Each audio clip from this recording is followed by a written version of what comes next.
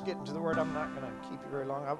There's things I've been studying and I've been praying, and it seems like God's taken me to a different place. And what I mean by that is I think He's trying to wake me up and wake us up. I believe that we're living in the day prior to the return of Jesus Christ. Amen. I think we're seeing the stage being set. We've talked many times about everything that's going on in the world and the things that are happening. And if you look, everything's just moving at a lightning pace. And we're seeing the Bible prophecy fulfilled before our very eyes. We're seeing God's Word that was written thousands of years ago. Things that were, that John saw. Things that the prophets saw in the Old Testament prophets, things that they saw are coming about and coming to pass. And I think it's time that this church here today, the church in general, I'm talking about the church worldwide, to wake up and realize that there's a God in heaven and His Word is true. And it's time that God's people start acting like God's people. Start standing on the Word. God gave us the Word to stand on. Jesus says, I give you authority. I give you the authority. My authority I give to you. And it's time we, as the body of Christ, begin taking that authority and exerting it over the enemy. Amen? It seems like God's people have just been pushed around. And so, like I said, I'm not going to keep you on. And this may seem a little gibberish today, and I don't mean for it to, but I want you to get the gist of what I'm saying here this morning.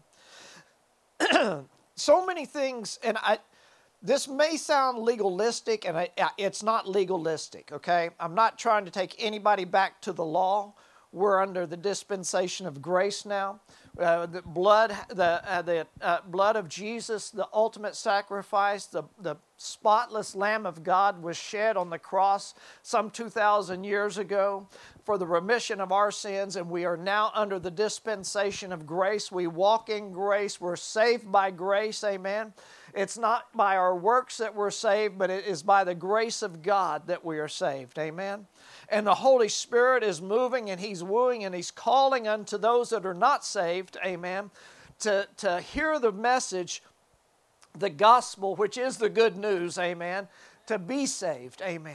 And I believe the reason things have taken so long, everybody says, well, why has it taken so long for Jesus to return? And I think it's one reason is because His love is so immense, amen, and it's so far more than we can comprehend, that He wants none to perish, but He wants all to come into everlasting life, amen.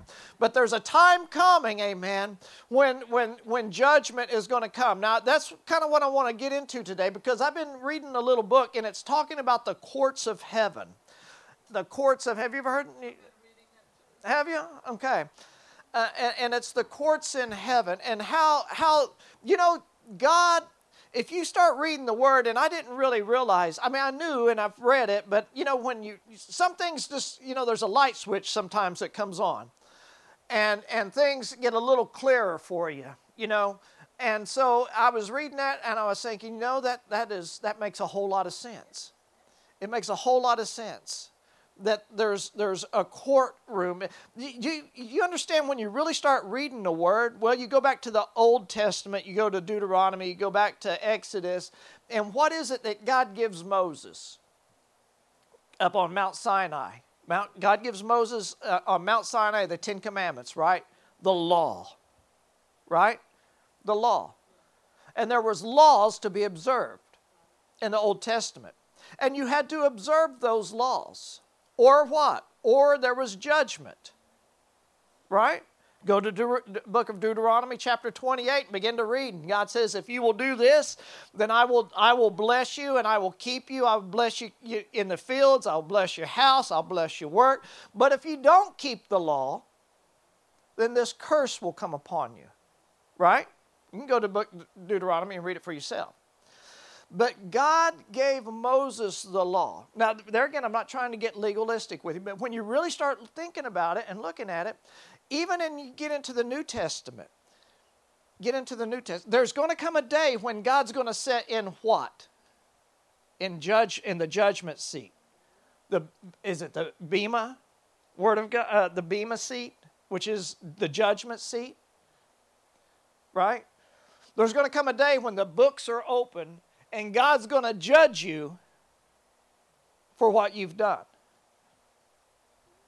Now, there's an old song, that how will you plead when that day comes? And, the song is, I will plead the blood. I'll plead the blood. Amen? But you go to Matthew chapter 4, I believe it is, and we see that Jesus, after he's been baptized and the Spirit of the Lord, he's filled with the Spirit and has come upon him, what happens? He goes into the wilderness for 40 days to fast and to pray, right? Everybody remember that? And immediately after those 40 days, what happens? The devil comes, right? And begins to tempt him. Now, I want you to understand this. God does not tempt. God does not tempt. The devil tempts. God does not tempt. When you see the word tempt in the Bible, that God's tempting somebody, it's not tempt, it's test. God will test. God will test you. He doesn't tempt you, but God will test you. I heard somebody the other day on the TV talking about we're all studying, if you will, and going through certain things, and we're trying to accumulate knowledge. What happens in school? You were taught certain things, right? Arithmetic, reading. What, after your lesson for that day or for that course, what was always the end result of that course? A test. To see how much of that information you had retained. Right? God is the same way. God instructs. God corrects. God gives us wisdom. God gives us knowledge. God gives us understanding. And then God will test you to see how much you have retained. And I pray I passed the test the first time. Amen? But God does not tempt. Satan tempts. God will test to see how much you've retained. Anyway, let's get back right quickly. The devil comes to Jesus and he takes him up on the mountain, and he takes him to the pinnacle. Was there any doubt that Satan had the authority or the right to do that? I want you to think about this. Jesus did not contest the enemy's right to what he was tempting him with. But he said it is written, right? It is written. Always went back to the word. Satan has authority over this earth. Right? It has authority here. Legal authority here. Legal authority here. And so, let's just go to Matthew. I promise I won't keep it. I want to turn over to Matthew chapter 4 real quick. Verse 1 says, And Jesus was led up by the Spirit into the wilderness to be tempted by the devil. And when he had fasted 40 days and 40 nights afterward, he was hungry. Now when the tempter came to him, he said, If you are the Son of God, command these stones to become bread. But he answered and said, It is written, Man shall not live by bread alone, but every word that proceeds from the mouth of God. Every word that proceeds from the mouth of God. Then the devil took him into the holy city and set him up on the pinnacle of the temple and said to him, If you are the Son of God, throw yourself down, for it is written, He shall give His angels charge over you. And in their hands they shall bear you up, lest you dash your foot against a stone. And Jesus said to him, It is written again, You shall not tempt the Lord your God. See, Satan was using the word against Jesus. Right? He said, Look, Jesus, it's written that He's going to give His angels charge over you. And they're going to protect you. And Jesus didn't fall for that. He said it's written that you're not to tempt God. My point in saying all this is we need to understand that the enemy in 1 Peter, I believe it's 1 Peter says, is going about like a roaring lion, seeking whom he may devour. Amen. Over in Revelation chapter 12, the Bible says that we have an accuser of the brethren that accuses the brethren day and night before God. What does the accuser mean? It means somebody that's placing accusations. And basically a court of law that he's placing or making accusations against us unto God the Father. Now, what are those accusations? Well, they could be just about anything. They could be something that you've said, something that you've done, the way you've acted. You understand what I'm saying? Now, we're all saved and sanctified by the blood of Jesus, but it doesn't mean that we don't make mistakes and we don't stub our toe from time to time. And what my point in saying this is when we stub our toe or when we make a mistake, we need to be quick to repent for those things. Amen? Because what it does is it opens the door for the enemy to come in and make an accusation against us. And sometimes it will open the legal process to where he has access to us. Everybody with me? Everybody understand what I'm saying? Go to the New Testament and you'll see over in the New Testament where Jesus cast out sickness, he healed sickness, but he cast out devils or demons. And there was times when Jesus, remember the woman that was bent over, I believe, for 38 years? And couldn't stand up straight. And Jesus basically prayed and the spirit, the Bible says that the spirit of infirmity was cast out of her or off of her. Okay? That tells me that the enemy was specifically targeting that woman for something. Everybody with me? It was literally described as a spirit of infirmity. So we have to have an understanding. The Bible talks all through about legal ramifications. Hebrews talks about testaments and a testator, right? An advocate with the Father. We have an advocate with the Father. We go to the book of Job and we understand that Satan I looked at this and this is kind of what it got me going into this study a little bit. Satan goes in with the sons of God in the presence of God. Remember the story of Job? Where the sons of God are going before God and here comes Satan right along with him. And God says, have you considered my servant Job? First he asked him, where have you been? He says, well, I've been going to and fro, searching the earth. What does Peter say? He says, the enemy goes about like a roaring lion, seeking whom he may devour. And what I want us to understand is, the Bible talks a lot, Psalms, in the book of Psalms, Psalms 100, it says to enter his gates with thanksgiving and enter his courts with praise. To enter his courts with praise.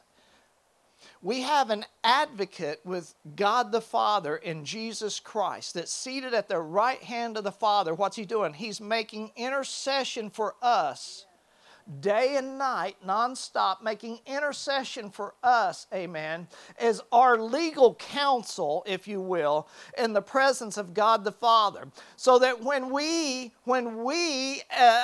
stumble or when we fall and when we're... See, David, the Bible says, was a man after God's own heart. And David had many, many, many problems in his life. Amen? We all agree on that? There's David was an adulterer. David was a fornicator. David was a murderer. David was all kinds of stuff, right? But the Bible says he was a man after God's own heart. Why? Because David was quick to repent. David was quick to repent. All right?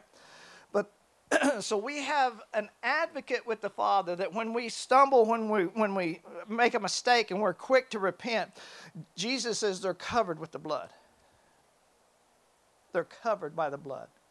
Now, I know, like I said, this sounds a little jumbled this morning. I don't mean for it to, because I want us to really begin to understand the courts of heaven. What God has been taking me, and the places God's been taking me, is more in line with kingdom principles, if you will. What's happening? The Bible says that whatever we loose on earth will be loosed where? Right? And whatever we bind on earth, in heaven. What was when we talk about the tabernacle, what was the tabernacle a reflection of? What was it patterned after, should I say? What was the tabernacle that Moses, as the children of Israel were wandering around in the wilderness, what was it patterned after? It was patterned after the courts of heaven. So you have the outer court, you have the inner court, and you had the Holy of Holies, right? If you go and read the book of Revelation in different parts of the Bible, you'll see where the bronze laver is there. Where does the Bible say, I forget now, is it Revelation? Where does the Bible say that the Ark of the Covenant is now? It's in the holy place. It's before God right now. Now, I'm not talking about the actual covenant there. Everything that you read in the Old Testament about the tabernacle was patterned after heaven, the things in heaven. Right? It's patterned after the things in heaven. What we have to have an understanding of is what God's Word is telling us. We really have to dig into the Word of God, especially in the day and the hour in which we live. We have an accuser of the brethren that goes about accusing us day and night. We wonder why we have to deal with certain things, or why certain things seems like have been with us for years and years and years. They've never been dealt with in the legal sense and handed over to Christ. We've been trying to deal with them in the natural realm, and that's why we keep having battle after battle after battle. We have to turn these things over to Jesus Christ. I know this is not making much sense, but I want you to think about what I'm telling you and begin to read. You will see where God is a just judge, right? That He's a God of judgment, but He's a just judge. You have someone that is making legal accusations against you all the time. Satan is making legal accusations against you. Jesus did not tell Satan, you don't have the right to give me these things, because he did. Satan was, when Adam and Eve, or when Adam sinned, we've all heard this before, right? He gave up legal authority or title deed to Satan. And Satan became the ruler and the power of this world and this air. Now, I'm not saying that God's authority is not greater. I'm just saying he had legal right to it. He had legal right to it. Jesus did not say you don't have the legal right to do it. He says God's word says this.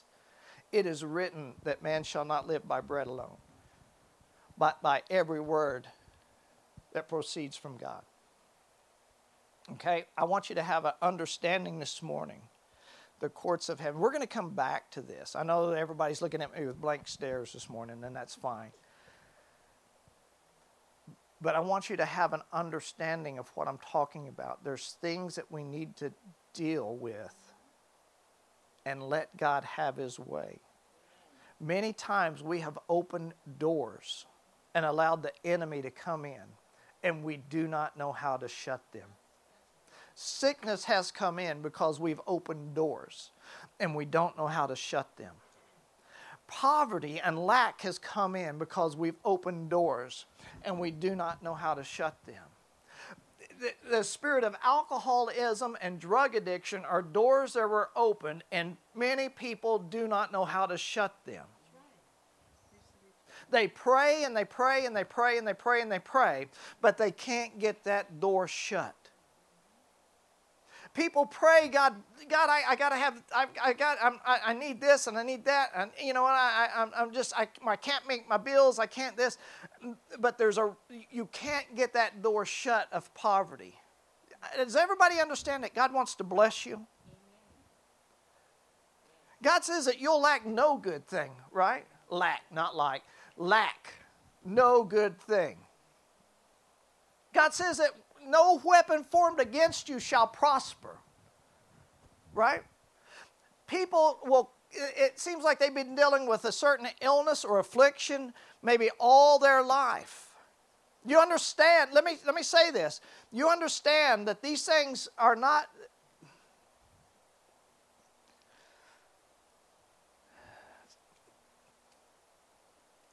sometimes it's no fault of your own. Sometimes somewhere in your family lineage, somebody has opened a door. And because that door is opened, it has given Satan the legal right to attack you in that particular. Why do people say that alcoholism is hereditary?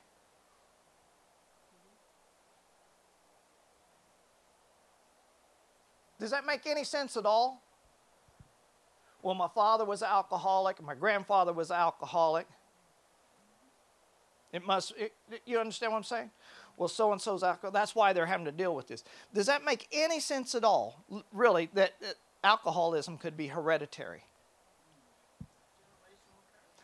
Okay.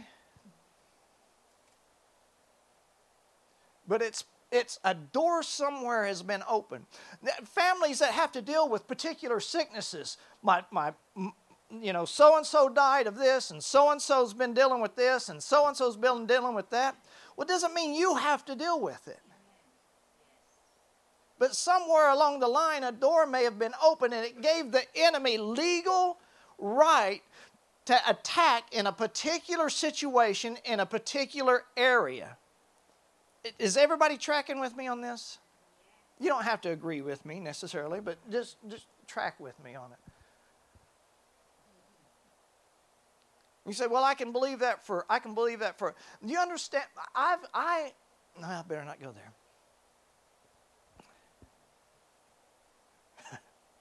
Pastor might set me down.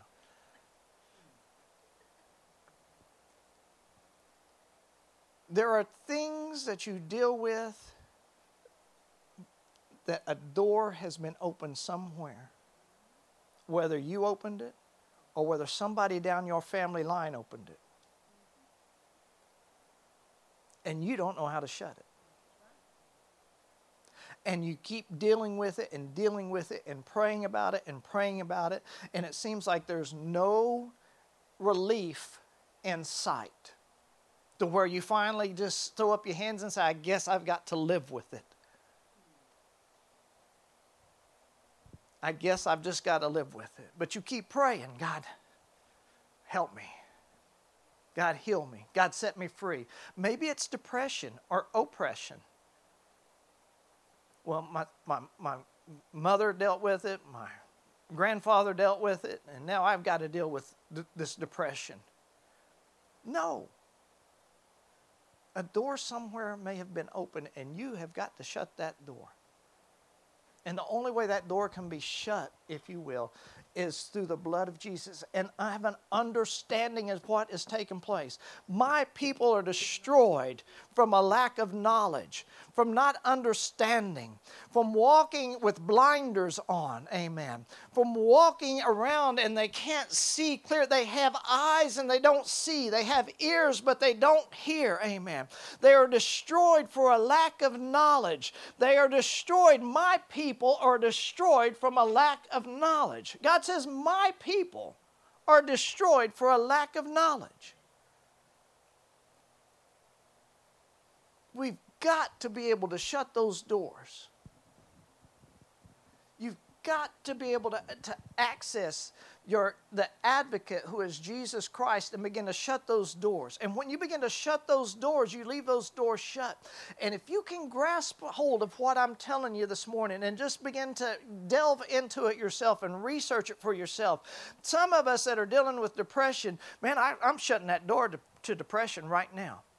enemy has no right. Father, forgive me. And if anybody in my family had this problem and they opened a door, Father, forgive them. And I renounce it now in the name of Jesus, amen, that I don't want to have to live under that curse. I don't want to have to live under that affliction. Father, I pray right now in the name of Jesus that that door is shut, Father. And if there's something inside of me that I don't even realize it's there, Father, I repent of it, Lord God. Father, and forgive me for it. But Father, this door needs to be shut.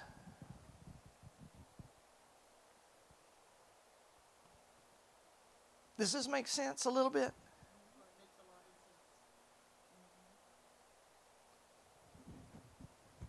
But sometimes we don't even know the door's open.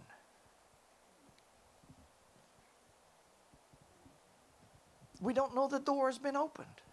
And you, like I said, you may not have been the one to open it. It may have been your mom or your dad or your grandmother or somebody down the line that opened that door. But it gave Satan legal authority, legal right to step in and say, there's an open door and I can walk in and out of it whenever I wish.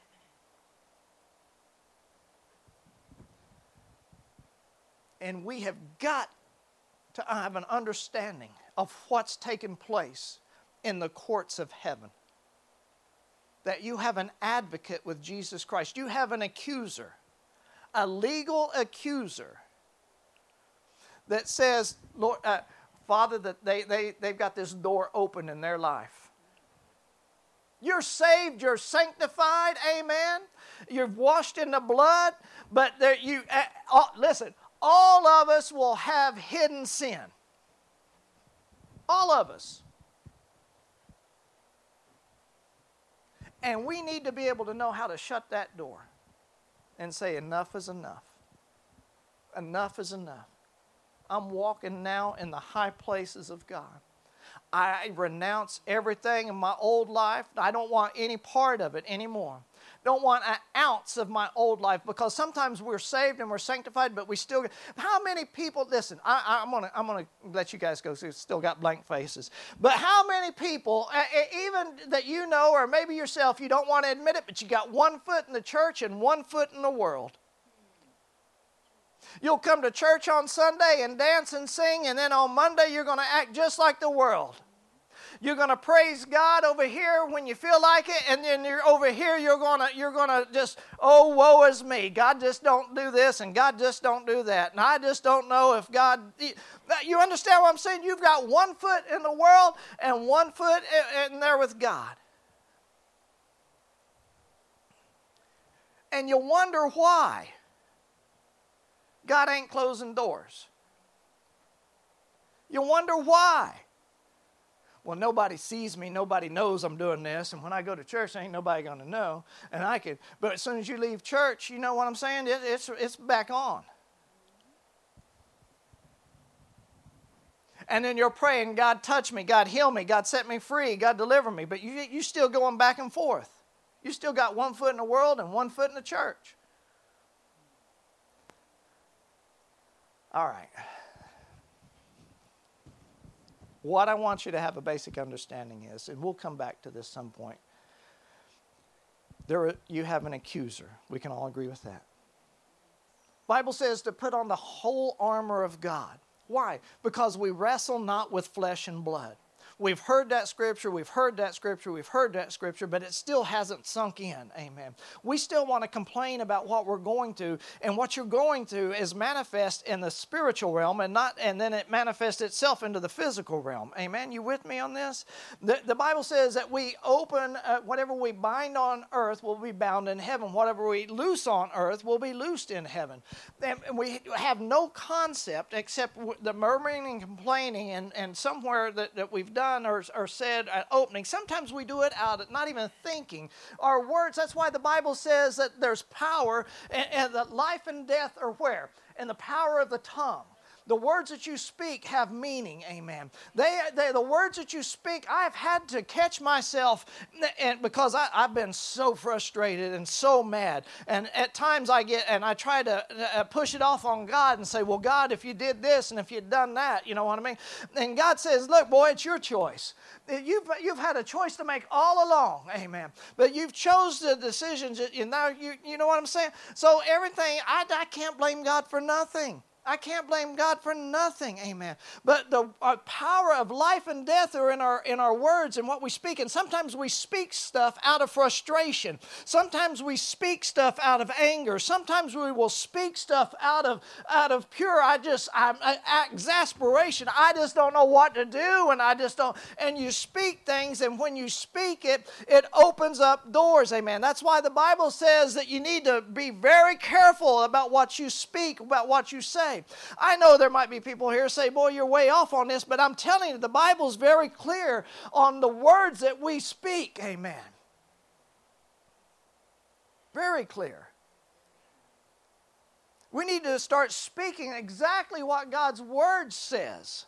When you don't know what else to say, speak the Word of God, amen. Because what's on the inside of you is eventually going to come out. And if the world is on the inside of you, eventually you can masquerade it and you can put a smile on and you can speak the Word of God. But if it's on the inside of you, it's going to come out.